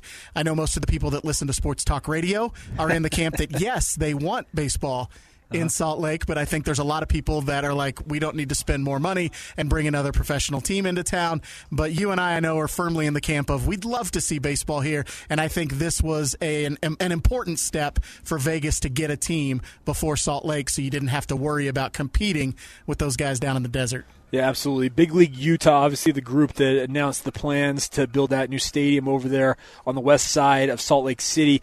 Steve Starks, who obviously is the CEO of the Larry H. Miller Group of Companies, he tweeted out in the aftermath of that news coming out on the Vegas front. He said, "This is what we had in our calculus. This is part of the plan. Mm-hmm. We needed this domino to fall in the hopes of getting a major league team here to Salt Lake City." And there was an interesting point made, and I hadn't really considered this, Corey, and I'm going to run this by you and let you kind of weigh on this as well, is that the reason why Salt Lake may be attractive is because there is no major league franchise. There's going to be at least 400 miles between Salt Lake and any other major league franchise, whereas Seattle potentially, I know there have been talk about maybe Lincoln, Portland, and Seattle to have two regional rivals. Well, Seattle kind of dominates up there in the Northwest, and Portland's only 175 miles away from Seattle, so does Seattle want another franchise that close to them, whereas Salt Lake gives them a little bit of separation, and Salt Lake's far enough away from both Vegas and Denver as well as Arizona that it gives them more of a regional aspect. Yeah, there's no doubt Seattle would fight it. Seattle would fight hard to keep it away from Portland. And, realistically, a lot of this comes down to dollars and how you're going to be able to support the teams.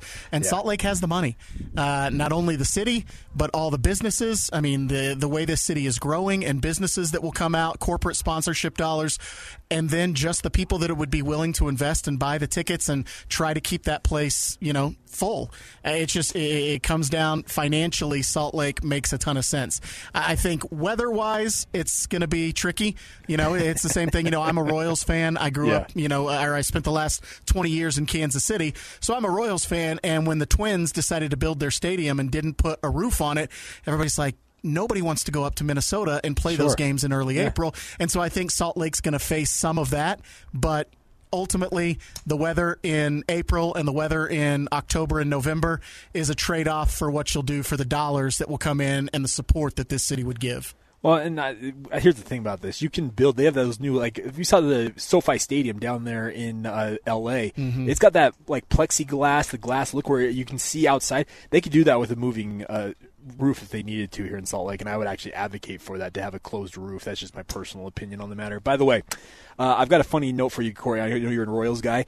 I've been to Kauffman Stadium, but I've never seen a Royals game. It's kind of funny, isn't it? What'd you do at Kauffman? A concert? I went for a tour, and that's it. Oh, okay. It's funny. I can say I've been to Kauffman Stadium, but I've actually never seen the Royals play in person. Well, you know what? Outside of a 2.5-year window, you didn't miss much. Outside of watching the Royals in the second half of 13 and then 14 and 15, outside of that, it's been pretty bad baseball. But we had some fun times there winning a World Series. Absolutely, yeah. That's the thing about it. You capitalized on that short window that was open for the Royals. They got the championship. That's all that really matters. Like, there are other teams that have had bigger windows open and have never actually gotten to the mountaintop, and that's what the Royals did. No, it's a debate that we had many times in Kansas City of, would you rather be Tampa, where year in and year out, you're a competitive team. Yep. They've been to 2 World Series, but they haven't won either of them.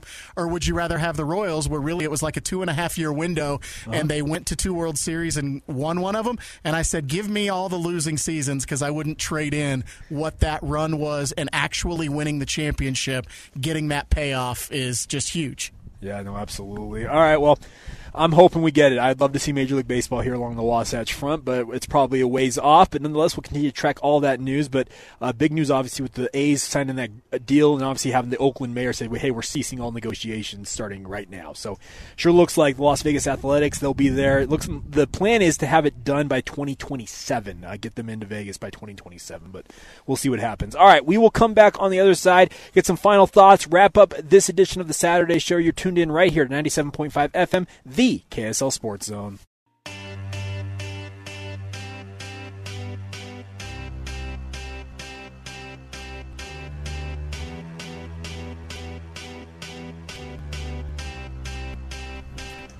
Welcome back to the Saturday Show here on the KSL Sports Zone, live today at the UNA Golf Demo Days in Sandy at Mulligan's Golf and Games. Obviously been having a great time out here. Weather been okay. It's been a little gusty and whatnot, but I've got a guy who knows something about playing baseball in all kinds of weather conditions. Ryan Hancock, he was on with us a few weeks ago, pitcher in the big leagues with the Angels. Obviously, Ryan, what's up, dude? Well, just here hitting some balls and going to see what clubs I want to go with this year. Hey, I don't blame you one bit. I'm actually going to sneak over and start hitting some as soon as we're done with the show. But you heard us talking a little bit about baseball. How big of a deal would it be for you personally, as a guy who was in the bigs, to have a Major League Baseball team call Salt Lake home? Oh, that would be just so awesome. I mean, of course, it'd be hard to give up my fanhood with the Angels, but it might just have to happen. I'm trying to decide if I'd rather have an American League or National League team here. I've always favored American League, but sure. It'd be interesting either way. I mean, who cares? Just get a team here. That would be amazing. And you and I are both AL West guys. I'm a Mariners guy. Yes. So Lloyd, who works with us at the Zone, me and him were talking about this. We want an NL team here, and the reason I want it is because I could still support the Mariners because they're an AL team, but the NL team could become my. And you also bring in the Dodgers, the Absolutely. Diamondbacks, all that type of yeah. Oh yeah. I know a lot of people that would love to see a National League team here. Just by thinking about the fans that are around here, man, there's a lot of Dodger fans. You got to think. I think there's more National League fans here probably than there is American League fans. There's a large Dodger. Yeah, and then you're going to have the A's down in Vegas. Yep. So yeah. If you want to see American League teams, that you can go there. So I'm with you on that. Actually, I think National League would be better. How crazy is it to think that the A's are going to Vegas? Man, that place is a dump. I can tell you, I've pitched there, and it's felt like you're at the Coliseum in Oakland. I pitched at the Coliseum, and it honestly didn't really. It felt like it was a football field, really. Oh, well, it did. Yeah, it's from that era of the multi-purpose stadiums. It had football in there, it had baseball, and that's the thing about it is anymore they've gone to team or sport-specific facilities, which are far better for the fan experience in particular. Yeah, absolutely. And gosh, I mean, looking at the renderings of the stadium, they're going to possibly get going here. How exciting is it? I mean, it's just awesome. There's going to be excellent following here. Yep. It's going to be rough if we get pushed off for a couple more years. But I think we're good. Us and Nashville seem like really good options. Well, yeah, and that's the thing about it. The interesting thing I learned when they announced the Big League Utah thing, announced it, they said that essentially Major League Baseball is looking at it as one Western expansion, one Eastern expansion side.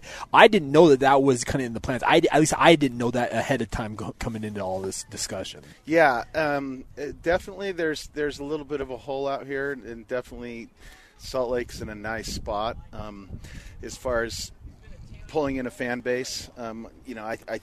I think that's something they're looking at as well. But I think definitely they are wanting a West Coast team. It'll be fun to have it. We'll see what happens. It's going to be interesting to see how it all goes down.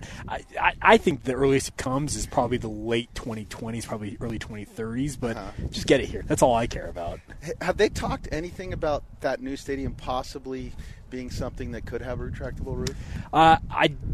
When they first did that press conference, they didn't mention it. The renderings didn't have it on there, but I'm just thinking for early and late season type games, why not? I mean, need it. Yeah, definitely. I mean, it would be crazy not to. I mean, really, it's just going to be April that's going to be rough. Yeah. October is great here. I think typically, October's great baseball. Every so often you can get a little bit of a crazy cold you snap. might get a cold snap. Yeah. But I mean, honestly, that's deep in the playoffs. Yeah, you'd be making a run at that point to get to that level. But we'll see what happens. The other thing, real quick, Ryan, before we let you go, I know you got to go hit clubs and whatnot. How excited are you for BYU football this year?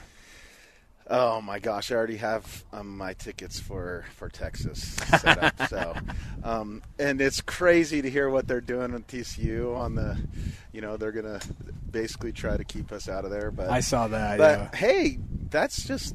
I mean, that's a sign of respect for us. They know about our fan base. We're going to come make some noise. And TCU should know better than most because they spent time in the Mountain West and the WAC with BYU. They know Cougar fans will travel in droves to watch them. Absolutely, yeah. And I think everyone in the Big 12 is excited to see us come in, and we're definitely the team of those four expansion teams that I think people are most excited about. Yeah, well, it's going to be fun. It's a fun new era, by the way. Like, it's crazy to think it's a couple months away before it's official. It feels like it's been coming for a minute because the announcement came almost 2 years ago. Absolutely, yeah, I know it. Time flies, but man, it's going to be so exciting. It's here. It's no more waiting. Yeah, absolutely. Well, Ryan, thanks for stopping by, man. Go hit some long ones for us and find out what. That's the fun part about this. You can hit all these clubs and give them a shot. Oh, absolutely. You want to get them all in one place. You can compare them a little bit. It's a little bit chilly, but it's not raining. Hey. Yeah, that's the positive. Yes, there's no moisture out there. That's the nice part about it. All right. Well, Ryan, thanks for stopping by, my man. Hey, we'll catch up with you soon, all right? Yep. Okay. Thanks. There you go. Ryan Hancock, obviously former BYU quarterback and pitcher, joining us here. Obviously, he's been out here hitting golf clubs. If you guys want to stop by, we'd love to have you guys stop on by. Supposed to be having a rep here from Tor Edge stop by, but we'll see what happens on that front. Just kind of waiting on see if we can get this. One more thing, Corey, real quick before we go here. You're a guy from the Midwest, from Big 12 territory. How excited are you to have BYU and have Big 12 teams come out this way? I'm excited because it gives some stability to the Big 12. I mean, I'm an Oklahoma State guy for people who wouldn't know that. I went to Oklahoma State, and so I was really worried when all this stuff started happening, and I knew that if Oklahoma and Texas left, that Oklahoma State was going to be vulnerable. So BYU being a huge brand coming in, I think lends more credibility and more stability to the Big 12. I would say I'm more excited about them coming to the Big 12 than any of the other schools that are coming just because of the national brand that BYU has and, the history of success that they've had. So I'm excited for it, and I also love that means Oklahoma State will have some games up here in Provo that I'll be able to go to now that I've moved to Salt Lake. Well, I was going to say, you're an Okie State, Oklahoma State. You're an alumnus, obviously. That's probably exciting for you, obviously, to have them come in essentially to your hometown to watch. Yeah, that's we were excited about that when we were moving here. I'm like, hey, they'll come up, they'll play basketball here, they'll play football here. I don't know exactly how the schedules are going to work out once all the dust settles and how often they'll be coming to Provo. But they should at least be coming here for basketball every year, unless the conference expands and turns into some kind of juggernaut conference. So, well, it'll be interesting. You're right, because the schedule's obviously with 12 teams a little bit different. We'll see how it all shakes out. All right, we are going to have Chris here from Tour Edge joining us momentarily to wrap up this edition of the Saturday Show. Chris, you can toss that headset on right there.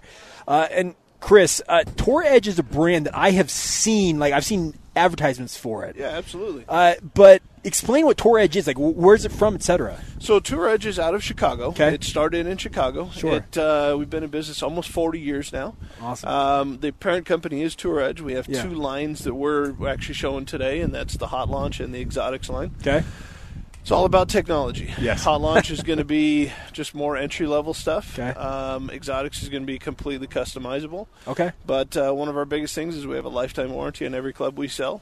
Really? So anytime you have any sort of issues, if we can't fix the issue, we replace it with something that's comparable. So that's lifetime warranty is one of our biggest selling points. That's certainly. Awesome. Okay, you talk about technology. Golf is so technology-driven these days. Absolutely. How much research do you guys do on an annual basis, et cetera?